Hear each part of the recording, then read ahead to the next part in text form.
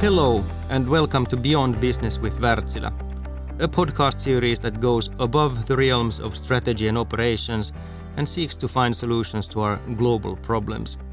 I'm your host Atte Palomäki, and on a monthly basis I'll be talking to an expert in their field about how we can work together to make a real difference.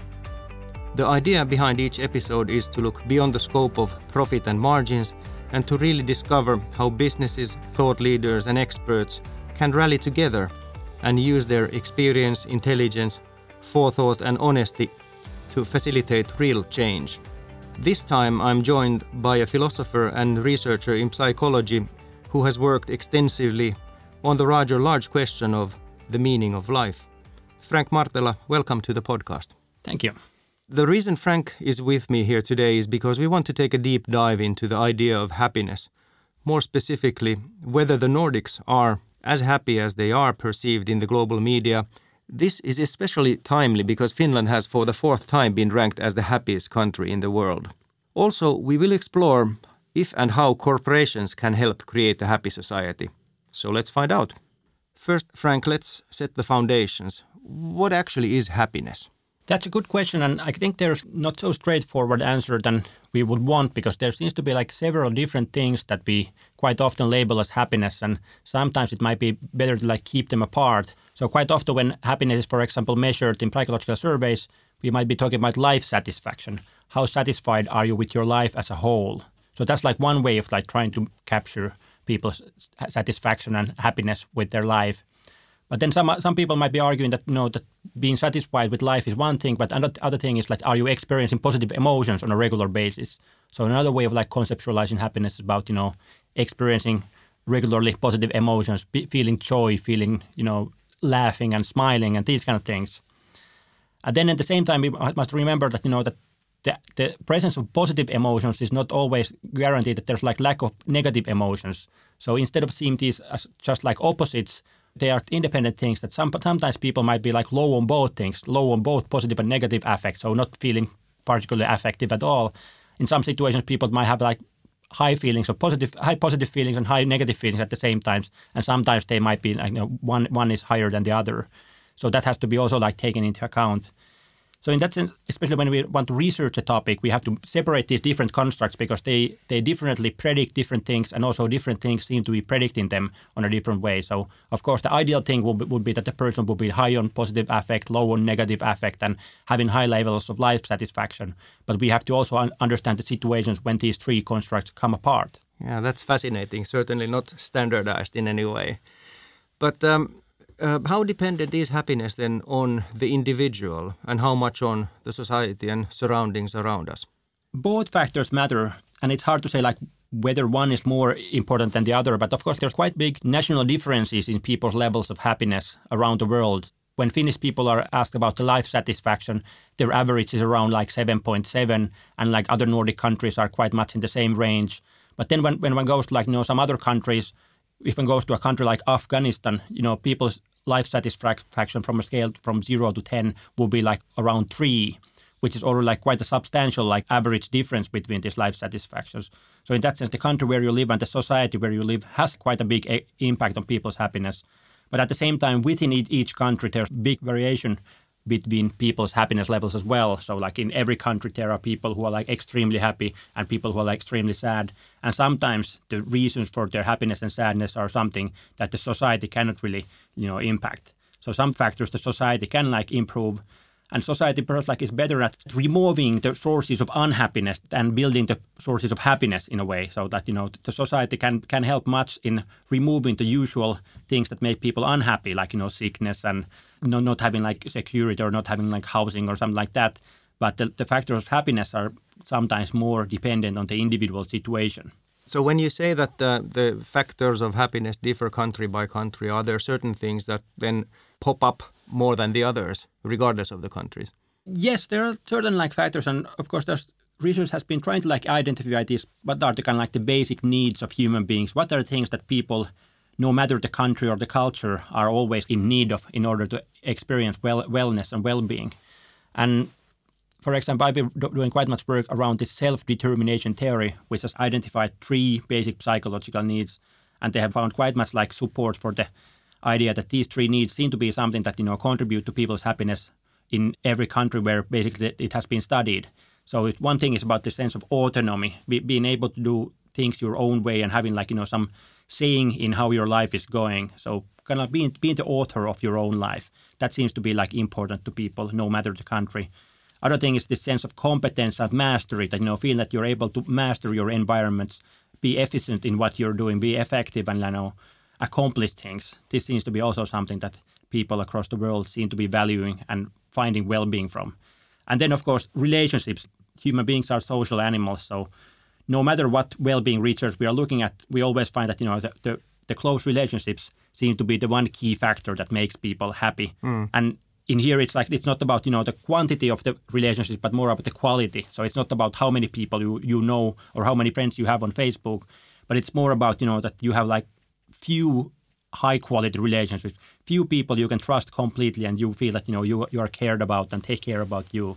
This seems to be something that, all human beings need for their well-being and something that, is valid, no matter the country. And this also means that, that as regards the country differences, that in many poorer countries, some people might be still having quite high levels of positive feelings. And one key explanation is that they might have good, close relationships.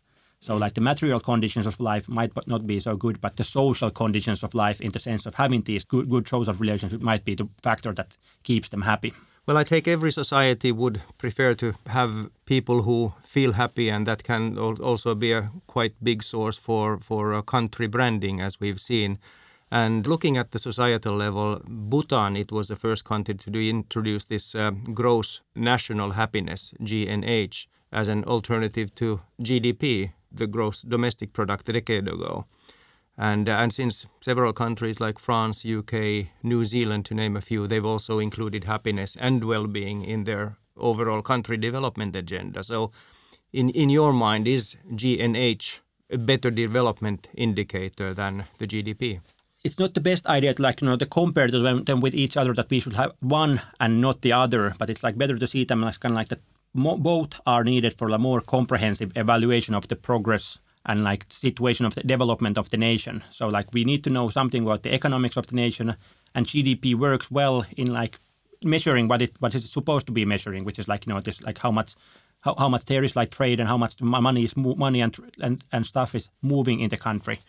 But at the same time, if we would want to use GDP as a measure of people's well-being, it has several shortcomings. So, for example, it doesn't take into account inequality, so that it doesn't take into account who is getting the money, who is getting wealthy in the country, or who is not. So the GDP is blind to that kind of developments. Also nowadays, when there's more and more talk about these environmental issues, that's something that the GDP is not good at accounting for. And that's why many politicians and policymakers are arguing that we need to have these measures for also the environmental impact. And then there's also quite many of the factors that make us happy are factors that are not measured by the GDP.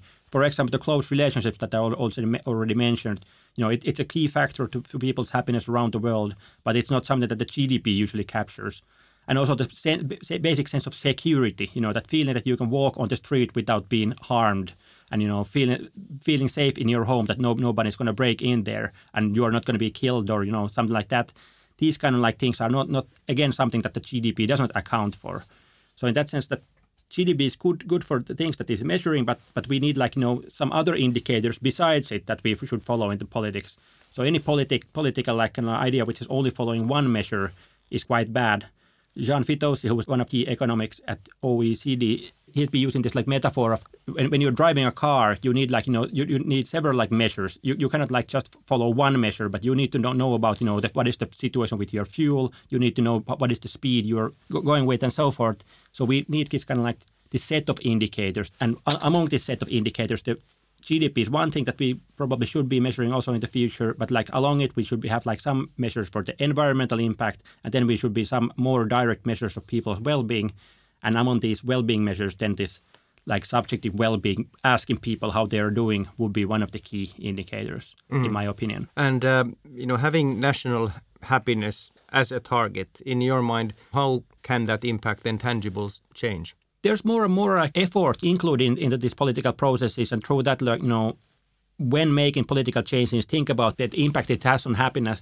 and impact it has on people's well-being. So probably it's going to be having like much bigger role than it has had like thus far. And because like we haven't been measuring it on a high quality enough way like for too many years at this moment, that some 10 years ago there was like quite much movement around the topic, and since then many countries has like implemented these like annual well-being surveys. And because of that, we all the time get more and more data about like what are the factors that are contributing to people's happiness on a national level. So nowadays it's like we can start to like implement policies based on their probably influence on people's happiness, but there hasn't been like too much done on that front yet. But it seems to be quite much happening right now. For example, New Zealand has had this like well-being budgeting project that when they are making the budget, they are not only like measuring what are the probable impacts on the economics, but when making various changes, they also want to like evaluate the impact on people's well-being. So yes, I think that it's going to be having a much bigger role in the future than it has had thus far in the national politics. Let's shift focus to the Nordics, often dubbed as the happiest countries in the world. People are often being told to learn from the Nordics. Finland, for instance, has been declared the happiest country in the world for 4 consecutive years, most recently in March 2021. But how can a group of nations that spend months in almost perpetual darkness be the happiest on Earth? What's your take on the Nordic model of happiness? It's this World Happiness Report, which is like published every year, where Finland has now been the happiest country in the world. And the question they used in that survey, they used this Gallup World Poll data, where one question that people are asked is about, think about your life from a scale from 0 to 10, where 0 is the worst possible life and 10 is the best possible life. Where would you put yourself on this scale? And then they count the national averages for this in 150 plus countries. And Finland has been like doing pretty well in there, and all the Nordic countries has actually been doing pretty well. That it has been published since 2012, and every year basically all 5 Nordic countries have been the top 10 of the world. And we dug into this topic like last year with a few colleagues of mine. We wrote like one chapter to this World Happiness Report about the Nordic happiness, and we were able to identify like 4 factors which seem to be like explaining why the Nordic countries are doing so well. So one was about, this kind of like that the institutions are functioning well in the Nordic countries. So democracy is like, we have like quite high quality democracy here. So like people know that, that the elections are free, the press is free, and kind of like the institutions are able to deliver whatever they're trying to deliver. So there's like not much corruption. So all of these indexes, when you're indexing like press freedom or corruption around the world, the Nordic countries tend to come off the top. And that seems to be one of the factors that is contributing to high levels of the Nordic happiness. Other factor is about this kind of like this welfare state, that the Nordic countries have quite extensive welfare benefits for people, like pensions and unemployment benefits and so forth, and kind of like protecting people against various harms that they might be having in their life.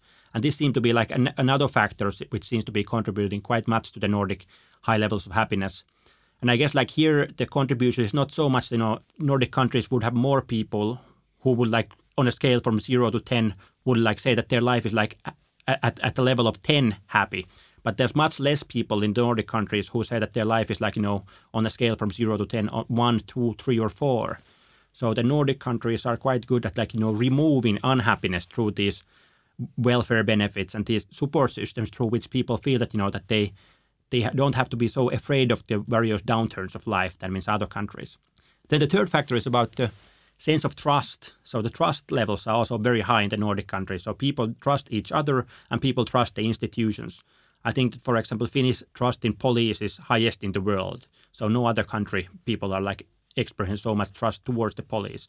And also as regards other institutions, Finnish trust levels are very high. So that's another thing, that factor that seems to be contributing quite much to the Nordic happiness. And then the fourth factor is about this sense of freedom, because like all this that the Nordic model is also like producing quite much freedom for the people. So people, because they don't have to be like so afraid of the economic situation, they have like more economic freedom. Because the political system is kind of like not so corrupt and free, they have more like political freedom. They can say what they want without being afraid of getting into jail for saying that thing aloud. And then there's also like more this like cultural freedom in the sense that the values of the people are quite liberal on a like international comparison. So people can dress whatever way they want, and people like express different sexual identities and other things more freely than in most other countries. So not like there's of course like problems also in the Nordic countries as regards these things, but like there's on average less problems than in many other countries. So like the sense of freedom that is produced by these other factors also is one of the key things that makes Nordic countries so happy. Yeah, and interestingly, this happiness index, it's something that it's very well recognized around the world. So, for example, when I interact with colleagues from the different corners of the world and when traveling and telling that I'm from Finland, quite often, even the taxi drivers, they said, "Oh, you come from the happiest country in the world," and therefore it definitely does have a lot of impact. Yeah, it's true for me as well nowadays that when I go abroad, it used to be that when I said I'm from Finland, people said, you have this very good like education system, the PISA results. That was the thing that people knew about Finland like a few years ago, but nowadays the first thing that they mention about Finland is the happiness level. But of course Finns are also known for being quite modest, and when receiving these top ranks, there's been a lot of political debate that are we really so happy, and people bring up the fact that there's a lot of loneliness and people having mental issues and a high suicide rate and all that. So how do these balance together then? As regards this high suicide rates, that's actually like nowadays it doesn't like apply to Finland anymore. That Finland used to have like quite high suicide rates in the 70s and 80s, especially among men. But these have been going down quite much. So nowadays Finland is not the country in the Europe with the lowest suicide rates, but Finland is quite much in the average. And actually the same thing for like the sense of depression, that when there has been like some international comparison about how many people are depressed, it's the same that Finland is somewhere in the European average, like not doing better but not doing worse either. So in that sense, Finland has its own problems with like depression, and I think like all countries are dealing with these problems. That these mental health issues seem to be like quite a global crisis across the whole like industrialized world. That there's like worries that the depression rates have gone up. So that's like not like a uniquely Finnish issue.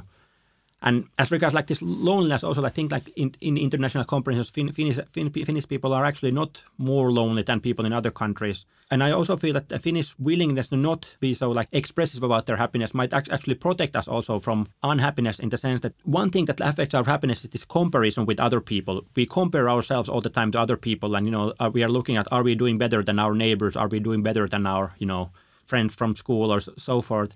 And because Finnish people are not so much like flashing their happiness outwards, this might actually make these comparisons a bit easier. So there's like actually some like research showing that people in the Nordic countries are less affected by these comparisons. We seem to be like not care so much. Like if the neighbor is doing better than ourselves, it's not so big like downturn for our own happiness than it might be in some other countries. So we don't care so much about the happiness as some other people might actually like help as well.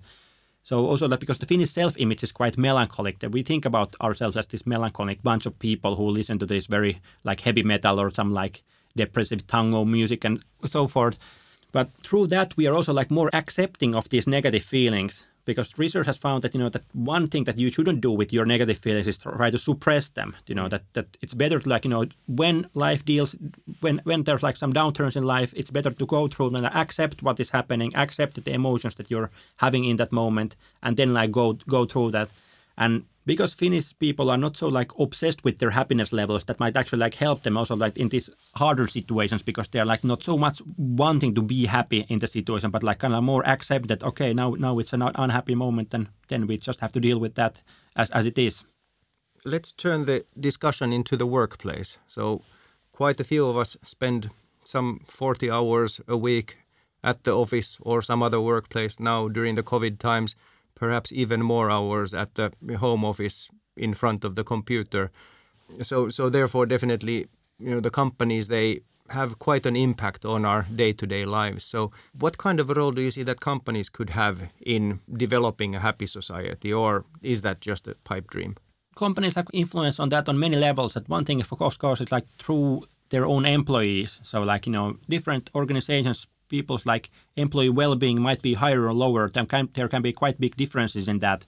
So of course, like one responsibility of the companies the first responsibility of the companies to make sure that their own employees are doing well. So like that, and And we know that that's actually a good thing also from the business point of view in many times, because especially in the modern work life where it's more about quality of your output than the quantity of your output that matters. That most of the work that we do nowadays, it's not like about like moving things from place A to place B, but it's more about, like creating some like novel solutions to some problems, or like, thinking anew something that other people haven't been thinking about. The work life that is like left for human beings, like that the artificial intelligence cannot take over, is the work life where we have to make kind of these creative solutions. We have to be like use our reflective capabilities for doing new things. And in this kind of work, we know that this intrinsic motivation of the people matters. That when it's more about the quantity, when it's only about moving things from place A to B, it's easier to like reward people with or like motivate people with external rewards. But the more it's about this quality of the output, the more it's about kind of like the intrinsic motivation of people, and the less the people are motivated by these outside rewards. And in order to foster this intrinsic motivation, then the workplace has like quite much that they can do to ensure that people are actually having these high levels of engagement, high levels of commitment, and through that also like not only having like high levels of well-being, but also like performing better. Yes, certainly that is something that it can very well be seen in those workplaces that pay attention to this. So the motivated people, they enjoy work more, they produce more, and the company also then succeeds much better that way. Yeah, and also a good way of like attracting talent to the company. That that if you want to get the best people to your company, like offering high salary is one thing that you can do, but like also like having the promise that, hey, here you're going to be thriving, you're going to be able to like use your capabilities to the max and feel that you're able to like contribute. These kind of factors matter quite much also when people choose their workplace.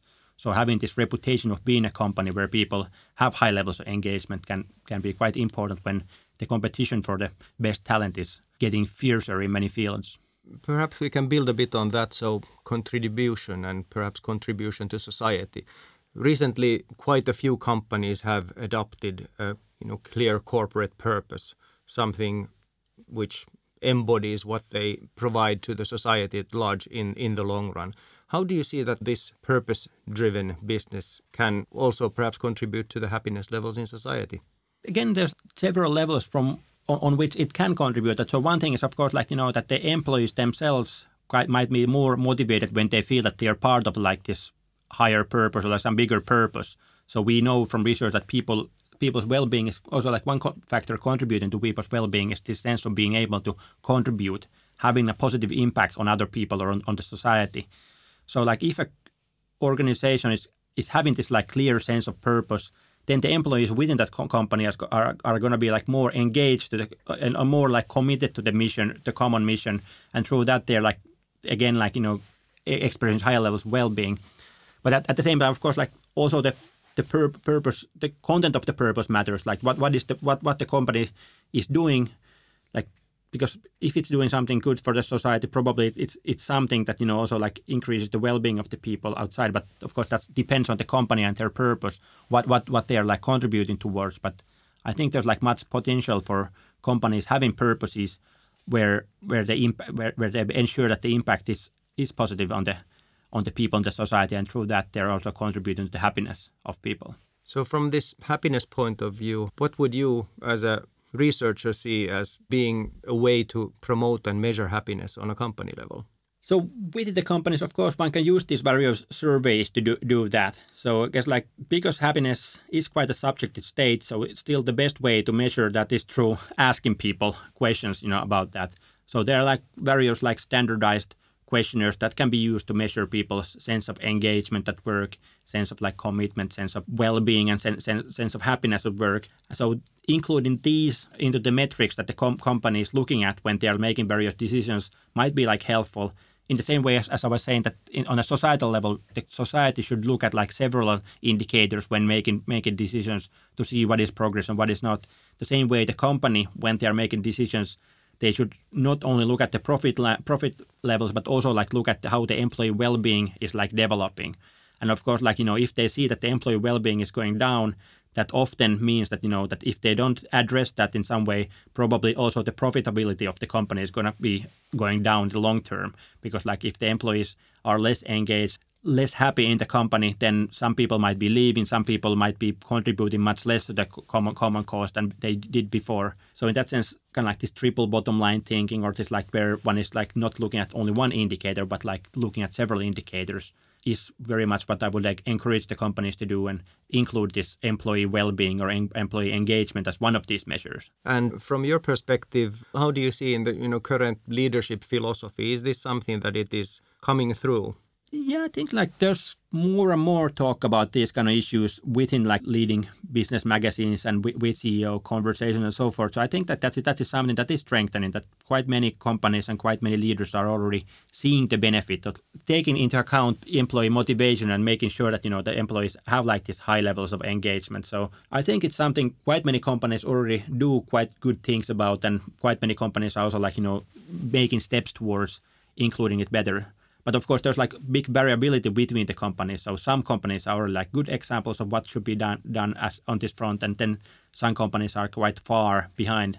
So that's one dimension where some companies can set themselves apart from their competitors, and probably then hopefully also like not only increase the well-being of their employees, but also like increase their growth in the future.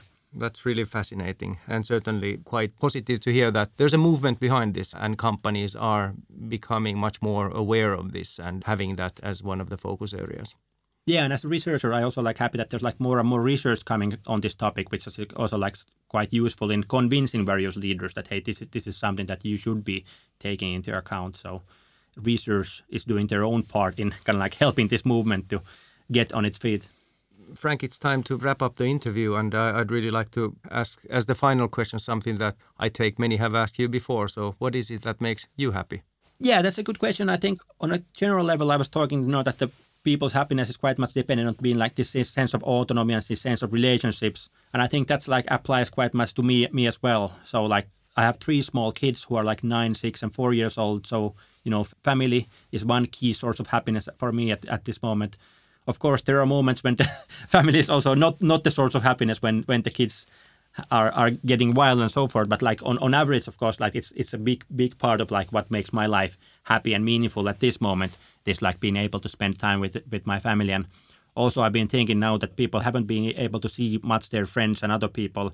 I'm like quite in a good position compared to a person who's like living alone, that, that every day I'm able to see these all, able to live together with like other people and have this family around me every day. And then the other factor besides family is kind of like the work that I do. That I feel that I quite much found the kind of like the career or the kind of work that I really love doing and want to do. So sometimes when people ask that, if you would win the lottery and suddenly had like $10 million, what would you change in your life? And I've been thinking that, that as regards my work, I wouldn't basically not change anything. That, that the thing that I love most doing is like getting up in the morning and having this cup of coffee and starting to write some articles or think about some like new ideas. So I feel that, my sense of autonomy at work is very high and my sense of engagement.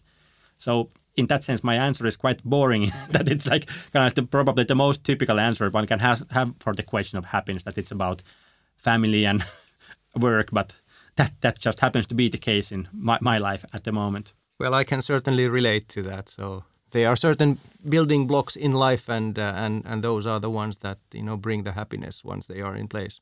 Yeah. But on that happy note, we come to the end of today's discussion. We've contemplated what actually makes people happy, have examined why the Nordics seem to be so content with life, and how businesses can impact and increase happiness levels. I hope you have enjoyed the conversation, and I'd really like to thank my guest Frank Martela for what's been, for me at least, a fascinating discussion. It's been really a pleasure to talk with you. Yeah, it's been a pleasure to talk with you as well, and I'm always happy to talk about these topics. Thank you. Please subscribe to our podcast on your platform and stay tuned for more fascinating interviews and discussions in the near future. I've been your host, Atte Palomäki, and today we went beyond business.